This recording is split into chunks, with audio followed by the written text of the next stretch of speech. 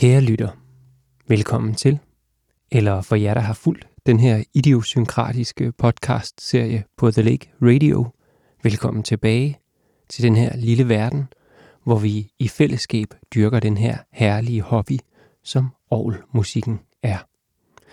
Jeg skal nok guide jer. Mit navn, det er Jan Høgh Stricker.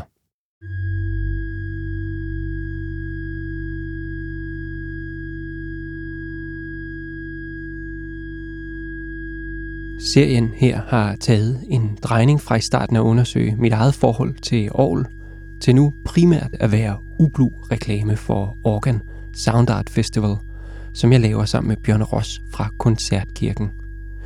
Den finder sted 15. til 18. december i år i Koncertkirken på Blågårdsplads i København, og vi skal i den her episode lytte til mange af de kunstnere, som optræder på årets festival.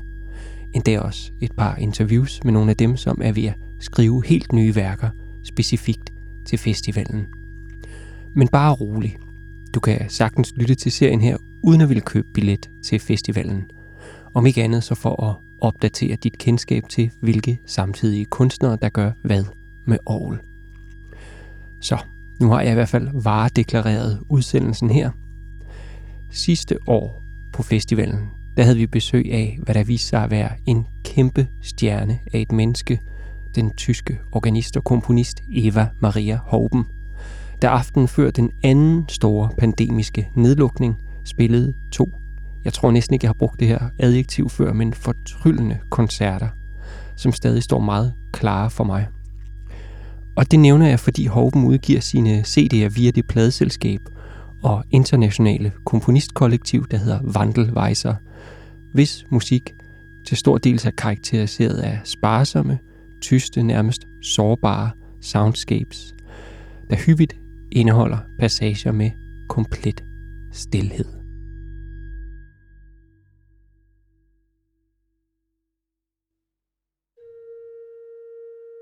Det er også tilfældet med den schweiziske klarinettist og komponist Jörg Frey fra selvsamme kollektiv, hvis musik vi hører her i baggrunden. Dvælende, præcist, nogle gange tyst, men alligevel omsluttende, som orgel kan være med sine mange piber.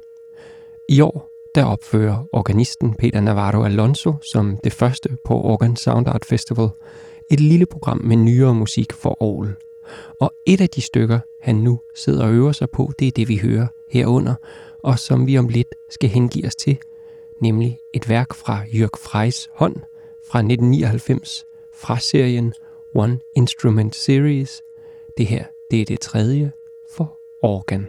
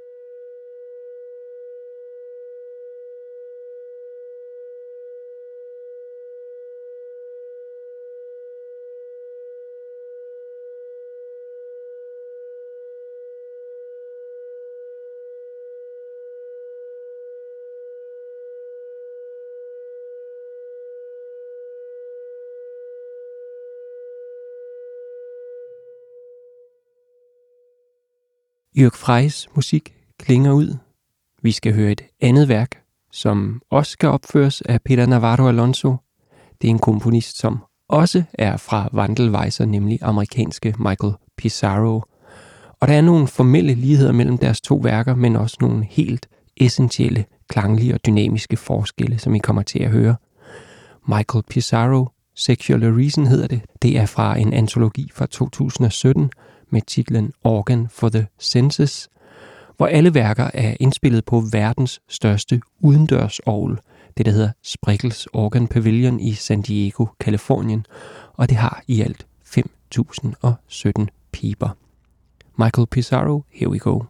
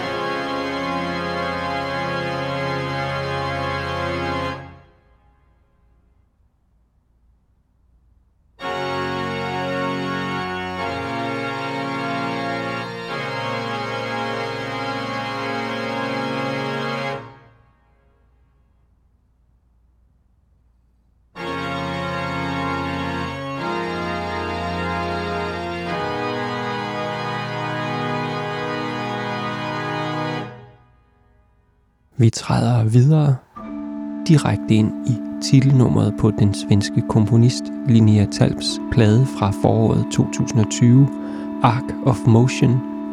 Linnea Talp spiller sidste koncert lørdag aften under årets festival. En koncert, som jeg ser enormt meget frem imod.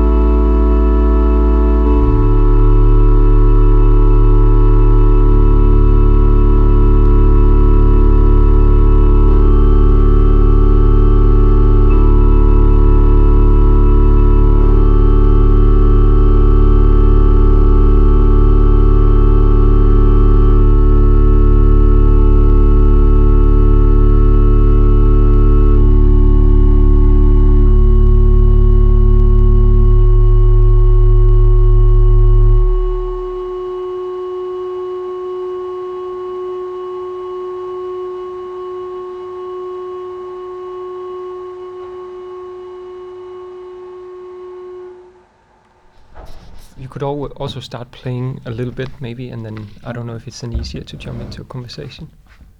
We could try that, and then we can also try playing again later or something. Yeah.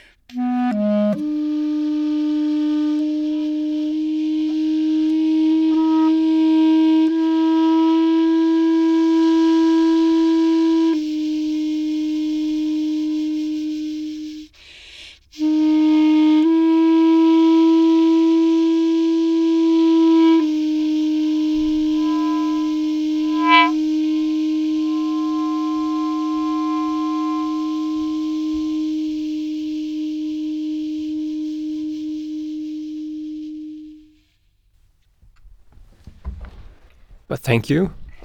That was a perfect introduction. Now I'm going to have you move a little bit closer, maybe a little bit uncomfortably closer. Because this microphone likes to be close. Caroline, can you tell me, just like introduce yourself? Who are you and why are you here in Copenhagen? And yeah, what kind of musical background do you come from? So I am a composer and woodwind player. And I'm originally from Cork in Ireland, and I moved to Copenhagen back in 2016 after studying a master's at the Music Conservatory in Aarhus. But actually my original background is in classical music. I was a classical saxophone player at one point, and I did a bachelor in that, but since that time I've been working more in the field of improvised music, experimental music, new music, and a crossover between, I suppose, more experimental forms of jazz music. And yes, I guess here in Copenhagen I find that I found an intersection between a lot of of the more kind of traditional music genres through my interest in improvisation, and that's been like very formative for me now as a composer, working with acoustic music that is in some ways falling into the field of composition, but where improvisation is a huge part of the process and the development of the music. Yes, the short answer. I'm actually a little bit interested in Cork. What's the music scene there, and did you play music as a child, and how did you get into music? Mm-hmm. Yeah, Cork is really it's a special place because it's a small city, maybe the size of Aarhus, but it has a really, really strong art scene that almost, has tried to assert itself outside of the capital. That's, I guess, quite a common thing for the second city. But because it's a small place, it means that a lot of musicians tend to play across different genres and different fields. So you'll have people who grew up playing folk music who now play, got classically trained afterwards and got into playing classical music, or people who played rock music growing up and then started to study jazz like in later life. So you have a lot of musicians who kind of wear different hats, and I think that's definitely stuck with me in terms of how my professional life looks now. That I tend to be quite curious and jump around in different genres. But when it comes to experimental music in Cork, actually, there's quite a strong sound art scene there. So I would say that when it comes to improvisation, actually, things like instrument building and soundscapes, field recordings, a lot of improvised or free improvised music is coming out of that world, almost intersecting with the visual art world, more so than I say would come from people who are playing, for example, jazz music. So yeah, that's an interesting thing about the scene there. What scenes are you involved in here in Copenhagen? Like what communities and yeah? I think when I moved to Copenhagen first, I actually didn't have a network here, or I hadn't come out of any of the music institutions here. And so it kind of left me a little bit open in a way. And one of the first experiences I had actually was to attend a camp, well, you can say. It was called Europe Accordion Traf, which was held in Europe High School and organised by Kresten Osgood.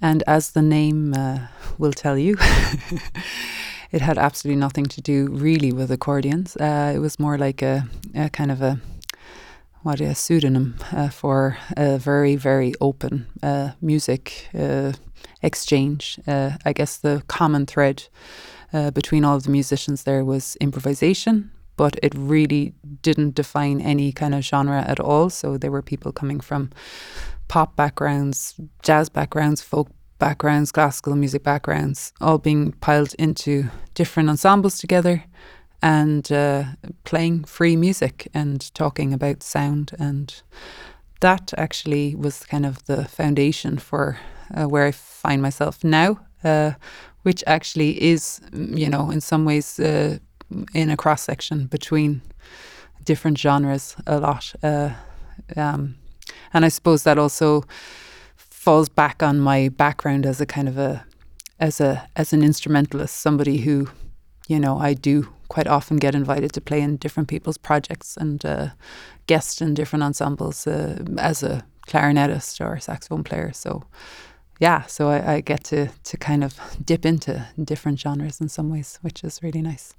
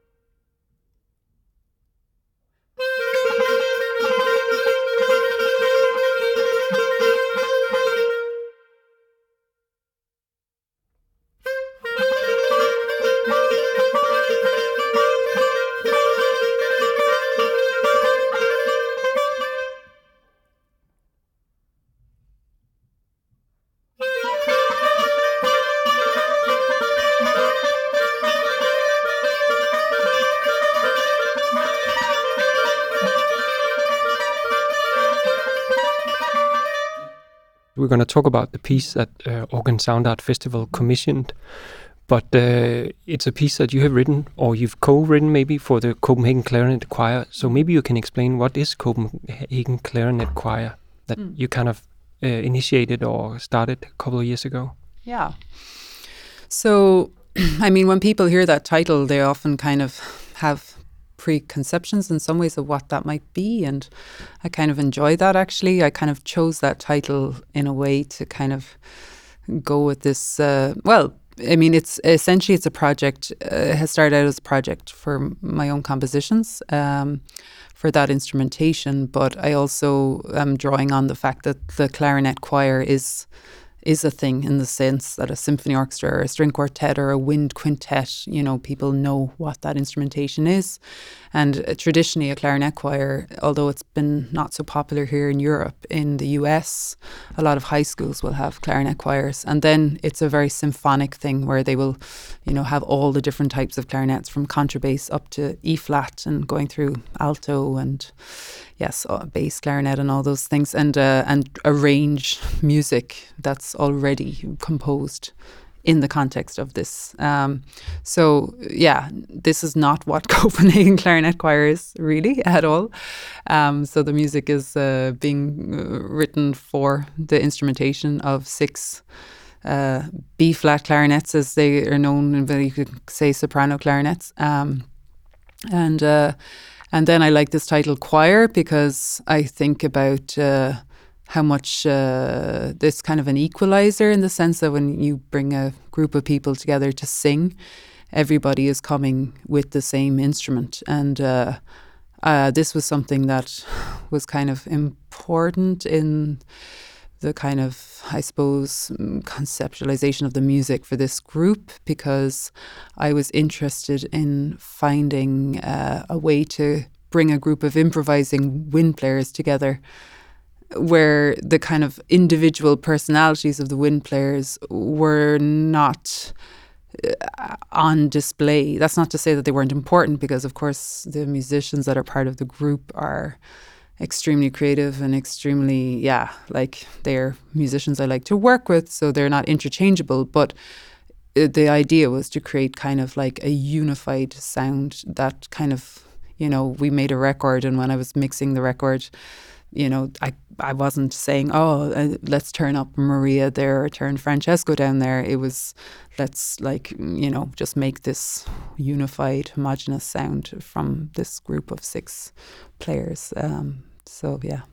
What happens when 6 soprano clarinets play at the same time? Well, it was I feel to me it's still a really beautiful moment that the first rehearsal that we had in this as this group was at Concertkirchen, where we will be performing for the organ festival. And on a very simplified level, my first thought when I thought, okay, I'm going to bring 6 clarinets together, what's this going to be? And the very first piece that I wrote for the group, which ended up becoming the album title, is called Organism, which is, it's like a little bit of a pun on different levels, but the sound of the organ actually was in my mind, because I just thought about reeds and how that blend sounds, and it just brought my mind to the organ straight away.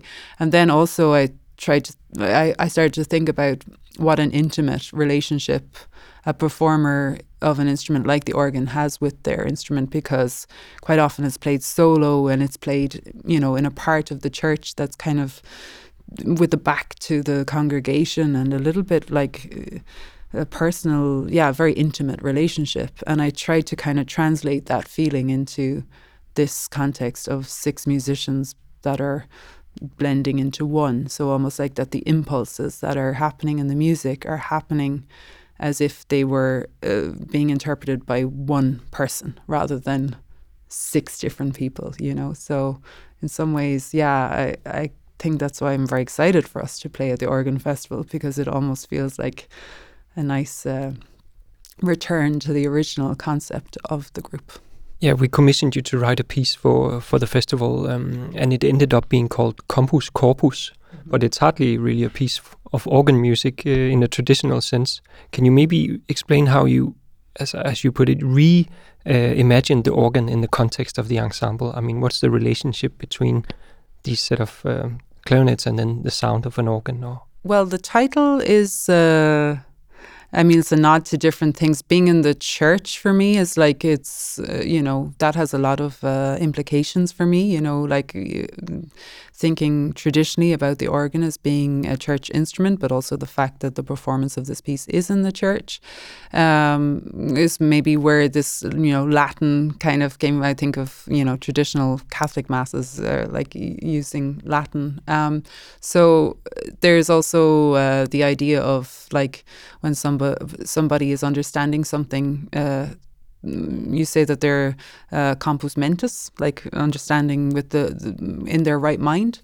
And then I kind of took that to another stage of trying to understand something with the body. And that's actually a kind of a field of research that I'm kind of undertaking at the moment as part of my soloist education at the RMC in composition. And just how something can be embodied.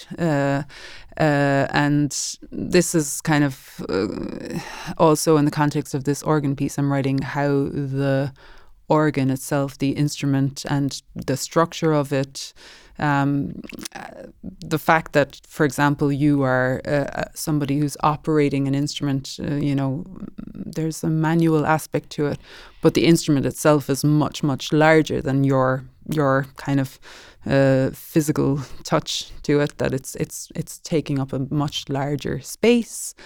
And this is something that I'm kind of trying to find in this piece, that there's this intimate relationship between one person and instrument, but there's also something that's being embodied in a larger structure. And for an organ, of course, we know that a lot of those instruments were built into a church, like built into a cathedral, built and take into account the acoustics of that building that they're made in. So organ players will tell you that like the instrument isn't just like what you're physically touching, but it's actually the space and the room. And that's kind of an important thing to me in my work as well, to kind of spatialize where we are as six people standing with instruments in a physical space. Like a lot of people who come to hear the clarinet choir actually end up commenting on how we look physically. And I think it has something to do with the fact that we are all standing there with the same instrument, that it's almost like you're just looking at people on the stage, rather than there's that person sitting by the piano, there's that person behind the bass, or, that kind of separation isn't as strong. So, yeah, I don't know if that sounds like broad, but I'm using it as a starting point for just reimagining the organ. Yeah.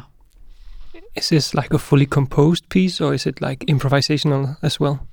Yeah, so it's, all of the pieces that I've written for Copenhagen Clarinet Choir, they are compositions, but I have to confess that the scores that I write are quite short and not so detailed. And, I've pondered over that and why that is, because it's not that I don't spend time with it. It's more that I, maybe being in some ways a jazz musician, like to always feel that something is living and breathing, and that there's always options and choices to be made in performance. So because of that, the nature of how we work is very much starting with a score, but then developing that as a group. So it'll be the same for this piece. Like I've notated some things, but we develop them in our practice sessions and kind of shape them together. And that's important to me as well. It's the way I like to work. I'm not the kind of composer who wants to notate everything and then have it played exactly in some way, because I guess I always feel like quite reverent towards the people I'm working with as well, that I know that they're going to bring extra greatness to something if I let them, be in touch with their imaginations. So, yeah. Earlier this year, you put out a record, your debut album for Copenhagen Clarinet Choir called Organism. Can you tell us just a little bit about that record, how it came about and what it consists of? Yeah, I would say that sometimes it's hard to say that you're always conceptualizing something going into it, and it's kind of looking back, you say, okay, yeah. I mean, always going back to what I said, my original principle around this group was to kind of find different contexts to make us feel like we were creating one body of sound. And then I, explored that in different ways, like water, the movement of water. There's one piece on it called Water Piece, and that's almost, to me, in my mind, it was more like an installation piece. It was kind of hard to record it because I didn't feel like it was the sort of piece that had like a narrative from A to Z, but it was more like a sound world that you kind of entered into. So that was one piece on the album. Then there's also a piece called Hive Mind, and that was like much more kind of like, I suppose, kind of a direct exploration of what happens if we try and mimic like, a swarm of bees, and I suppose thinking about how much we can create frames where we are collectively moving around the instrument and following each other without there being one leader, but at the same time there being like a shape that we're kind of scribbling. It's almost like scribbling shadows on a page, I feel. And actually the score of that, even though when I notated that, it almost does look like kind of like swarms of insects, I kind of found different kinds of notation in Sibelius, this notation program that I was using, that, don't like specify pitches, but more specify kind of areas. Like, I'm using my hands here now, so you can't see that. But I guess movement is something that I'm actually quite interested in. This is kind of going back to, talked about the body, that like, I don't know, I guess I visualize kind of patterns, or imagine kind of, like shapes, gestures, things like that. These are the things that kind of like get my imagination ticking. I guess it's quite impressionistic in a way, the music, in that sense, that it's, a representation of something visual in my mind. Thank you so much. Thank you, Jan.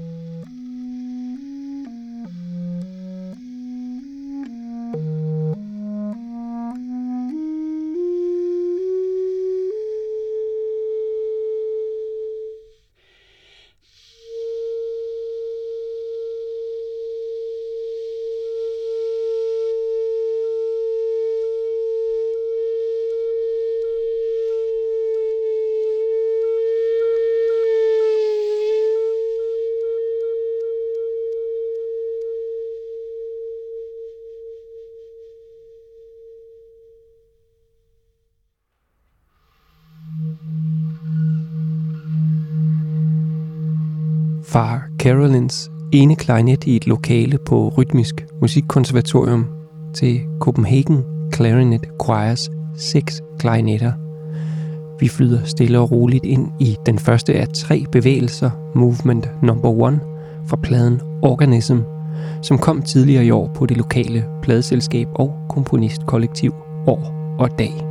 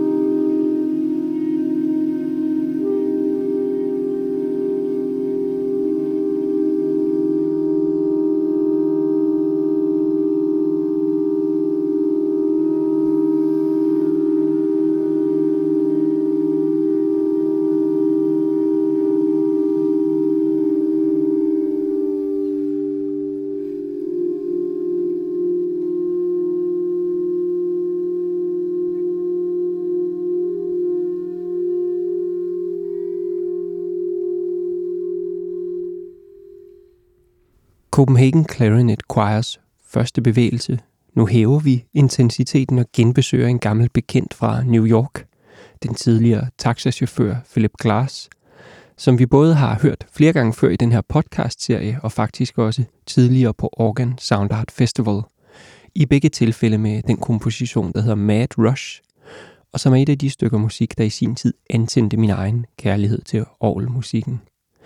Det er fra 1979, men vi skal 10 år tilbage i tiden til 1969, og hans Music in Contrary Motion, som er et stykke musik i, hvad Glass kalder åben form. Det hverken rigtig starter eller slutter. Figurerne udvikler sig og kunne teoretisk fortsætte med at augmentere for evigt. Og grunden til, at vi skal høre det her stykke musik, det er, at det bliver opført på Organ Sound Art Festival som en del af åbningsaftenen i selskab med Jörg Frey og Michael Pissarro. Minimalistisk og intenst minimalistisk. Vi starter og slutter et sted, og vi starter her.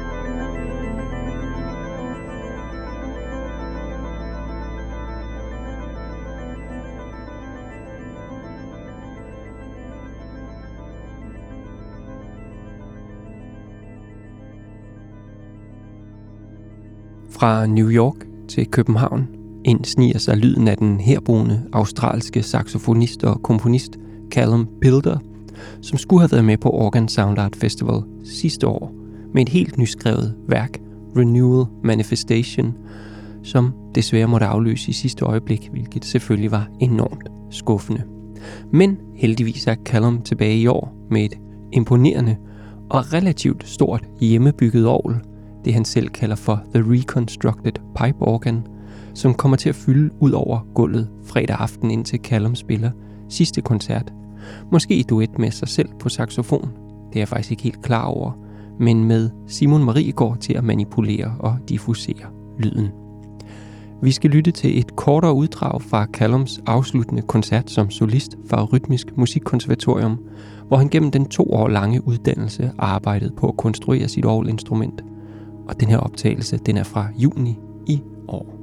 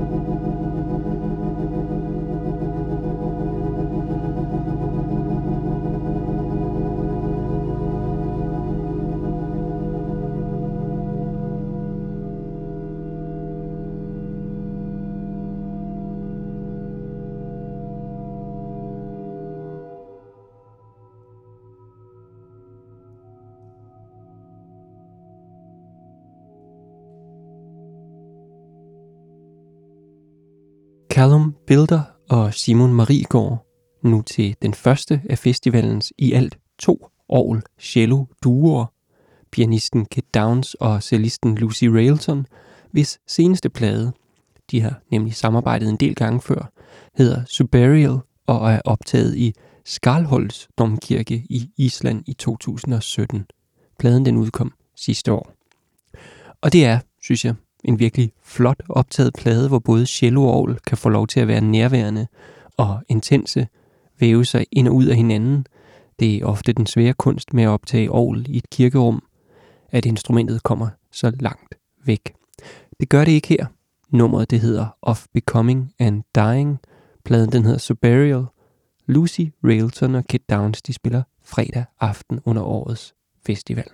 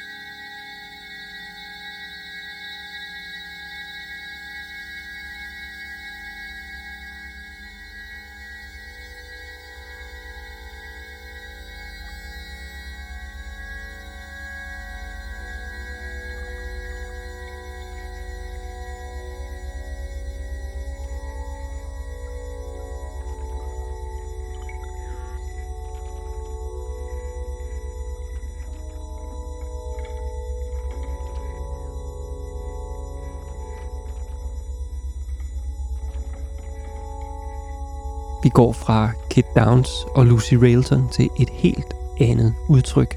Den australske komponist og koncertarrangør, bør jeg vel sige, John Chandler kører festivalen Edition Festival for Other Music i Stockholm. En festival, jeg hvert år drømmer lidt om at finde tid til at tage op til, for programmet det ser altid rigtig interessant ud. Det vi lytter til, det er nummeret The Long Shadow of Decline Part 1 fra udgivelsen Still Light Outside, der udkom i 2015, og på en måde markerede, at John Chandler dengang flyttede fra London, hvor han også igennem mange år havde arrangeret koncerter, og så til Stockholm. For i månederne op til hans afgang, der foretog Chandler adskillige timelange optagelser af ham selv, der spillede på det store pigeorgel i St. John at Hackney Church. De optagelser tog han så med til det legendariske elektroniske musikstudie EMS i Stockholm, hvor han så processerede det gennem de endeløse modulare systemer, som befinder sig der, lagde lidt ekstra elektroniske elementer til. Så en bro mellem der, hvor han kom fra, og der, hvor han nu skulle bo. John Chandler han spiller torsdag aften på festivalen på Koncertkirkens hovedorgel, og måske eller forhåbentlig, ja det ved jeg ikke helt endnu, forstærket gennem en masse hængende højttalere, som Chandler selv har bygget og medbringer. The Long Shadow of Decline Part 1.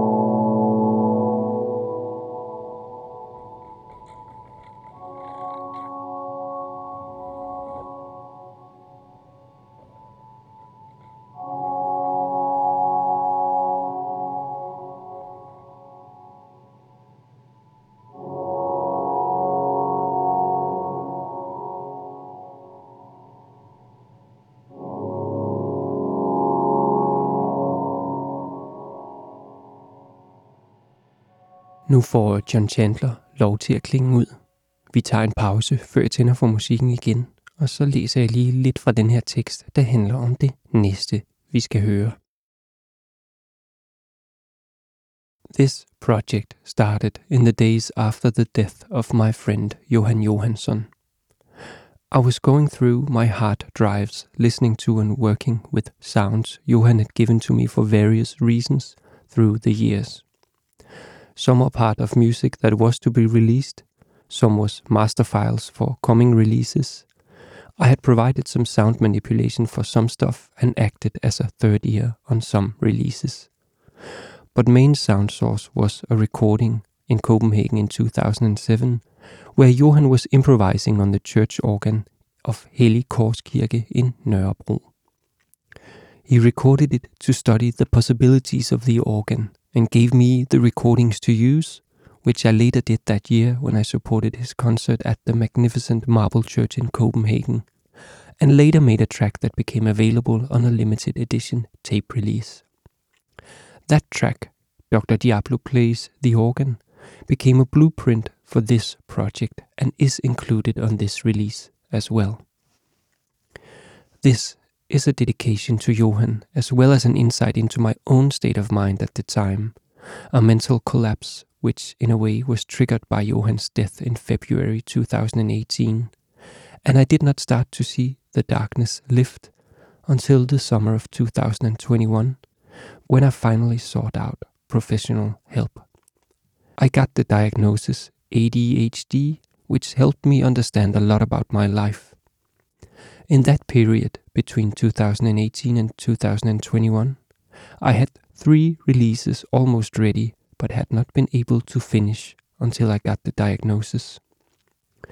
Only after the fact and after the darkness lifted, I could see that these 3 releases are connected and form a trilogy that show the mental state I was in, an incapacitating downward spiral, a crushing chaos, but in the end, searching for the light and a way up to the surface. Det her, det er skrevet af den islandske komponist Rúnar Magnússon, og det står i coveret til udgivelsen Komplet Kollaps, A Dedication to Johan Johansson, der udkom 19. september i år, og som er en hyldest til den islandske komponist Johan Johansson, som gik bort i 2018. På festivalen der opfører Rúnar en versionering af materialet på albummet over de 4 kanalers anlæg, som står i koncertkirken. Vi skal høre et uddrag af et af numrene fra pladen, et som sigende nok hedder A Stars Gone Dim.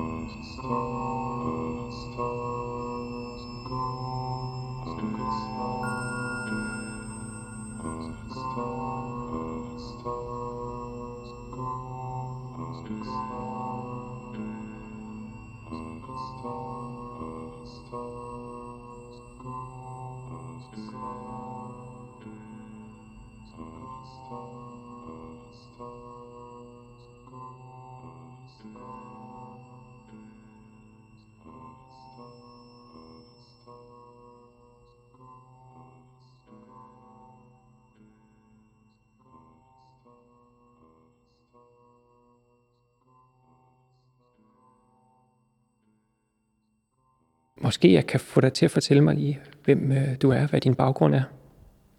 Ja, jamen altså, jeg er billedkunstner, uddannet fra det jyske kunstakademi, og så efterfølgende uddannet orgelbygger. Nok mest med interesse i det sådan konstruktionsmæssige og lydlige af det. Og så har jeg så sådan kombineret det, kan man sige, og blevet orgelkunst på mange forskellige måder.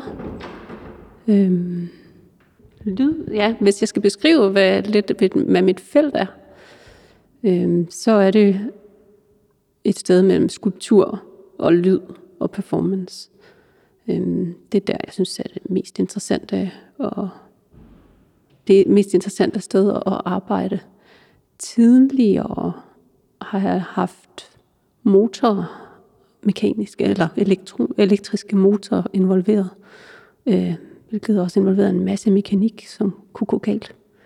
Så det har ligesom hjulpet at sætte mig selv i spil. Så nu er jeg selv motoren, og det giver et helt andet element, som, så det er sådan, her befinder jeg mig godt. Det du siger med, at det er et sted mellem installation og koncert og performance, det er også det, vi er ude i her. Det er et værk, som du laver specifikt til vores festival. Og kunne jeg ikke få dig til at beskrive, hvad det er, vi står midt i her? Hvordan ser det ud? Jo, altså egentlig så består det jo af 2 værker, selvstændige værker. Så vi har det ene værk, som simpelt består af 2 orgelpiber, hver sin tone. De bliver forsynet med luft, og så er der nedsænket en kugle, som på en eller anden måde påvirker lyden. De er spændt ud med nogle snore, som man så kan hæve og sænke dem, mens de spiller. Der er et andet element, som jeg har mulighed for at styre, det er luftforsyningen. Jeg kan skrue op og ned.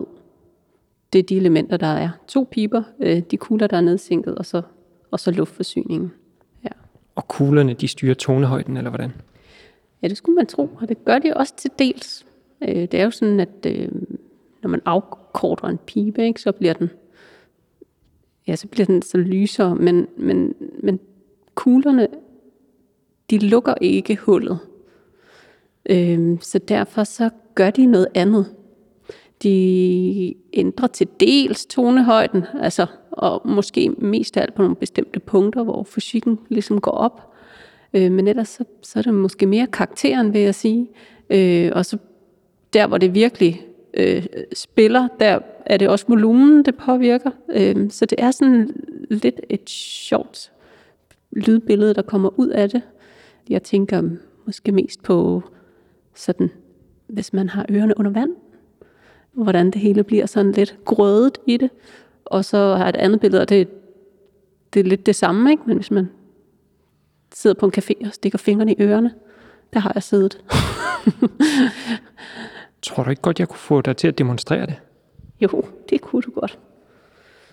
Ja, altså, nu har jeg jo ligesom tøjret kuglerne her på et lod på gulvet, så nu frigør jeg dem så nu kan jeg bevæge dem frit med, ja, der ramte de så bunden.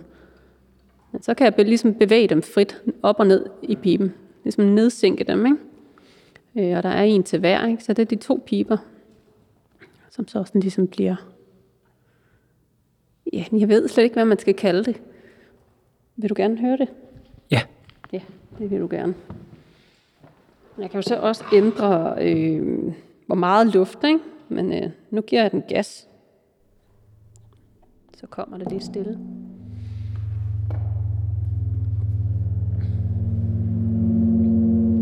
Så lige nu flytter jeg dem ikke. Lige nu er de ligesom bare på et bestemt sted nede i piben.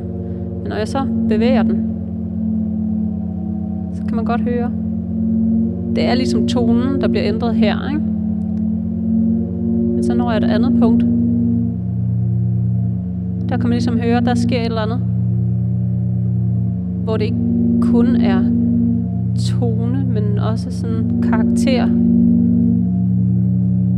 Faktisk, så sker der det, her har vi en dyb tone, og så sænker jeg den længere ned, og så kommer der en lysere tone, og det hænger ikke umiddelbart sammen. Og så kan man spille på dem, hvor de ligesom arbejder mod hinanden.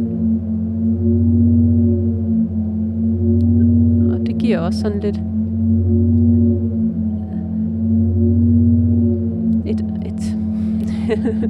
ja, for mig er det interessant. Det er ligesom en anden måde at spille på noget. Man kan måske diskutere, om jeg overhovedet spiller sådan rigtigt på det, ikke? Jeg tænker selv over, hvad det er for en kategori. Det er jo også det, jeg beskrev før, ikke? Og jeg synes jo ikke... Jeg synes, det er svært at kalde det musik. Det er mere et lydbillede.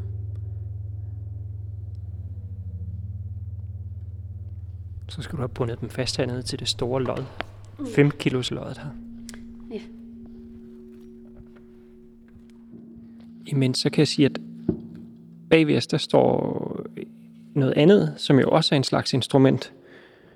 Og det kan du også godt få lov at beskrive. Det synes jeg jo så, hvis man nu skal til at kategorisere det på den måde, så er det jo mere end et instrument end det andet. Fordi det også måske fordi det involverer noget melodisk og noget smuk klang også. Det er egentlig ganske simpelt. Det er... mange rør har jeg? 8 rør. Skåret i længde af forskellige toner. Inde i røret er der så placeret et lille gitter. Sådan en fjerdedel oppe i røret fra neden. Rørene er åbne. De hænger fra et stativ. Det der så sker, det er, at jeg opvarmer med nogle små gasbrændere gitteret op i røret. Og når jeg så fjerner gasbrænderen igen, så skal varmen ligesom, så frigiver røret ligesom varmen. Varmen siver ud, det udligner sig, og i det frembringer det en tone. Hvis jeg fører gasflammen hen til den igen, før den er færdig, så afbryder jeg tonen.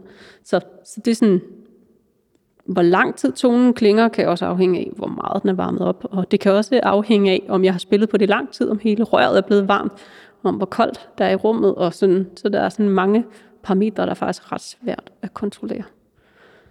Der står 2 gasbrændere hernede, og jeg er lidt nysgerrig på, om du gider demonstrere også det her instrument. Det kan du tro. Jeg har været med sådan en speciel tænder her, der laver gnister. Det er næsten set, så der er ikke...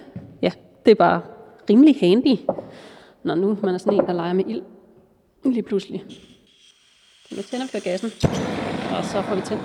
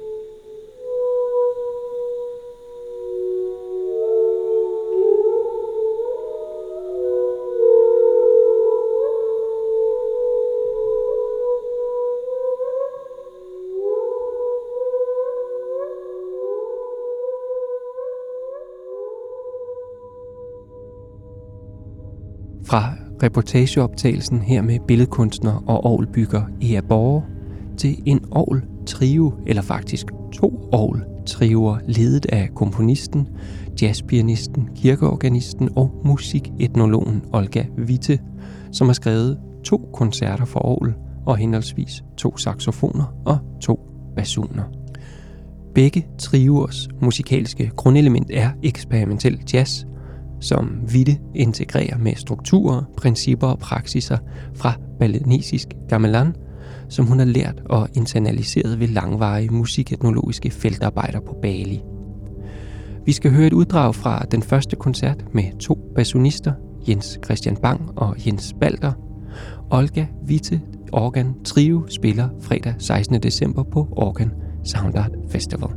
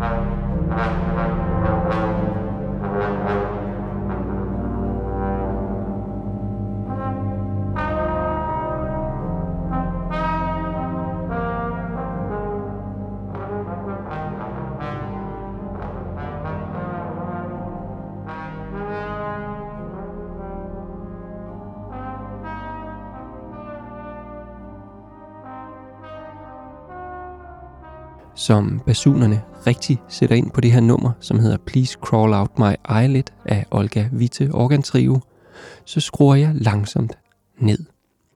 Vi skal nemlig til det sidste element i den her monsterudsendelse.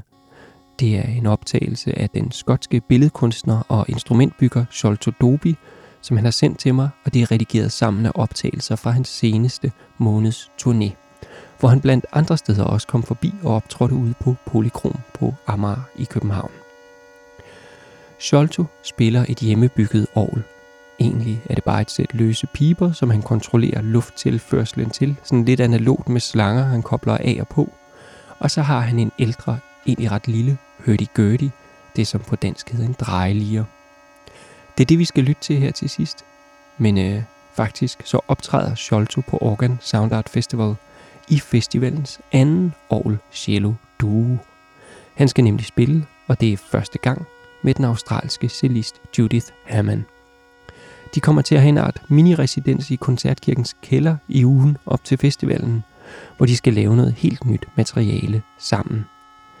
Det glæder jeg mig selv sagt til, for jeg har oplevet nogle helt vildt stærke optrædener fra de to kunstnere hver især inden for det seneste år. Skotske Sholto Dobi bor i Vilnius, australske Judith Hammond bor i Berlin. Lørdag den 17. december, der spiller de sammen i København.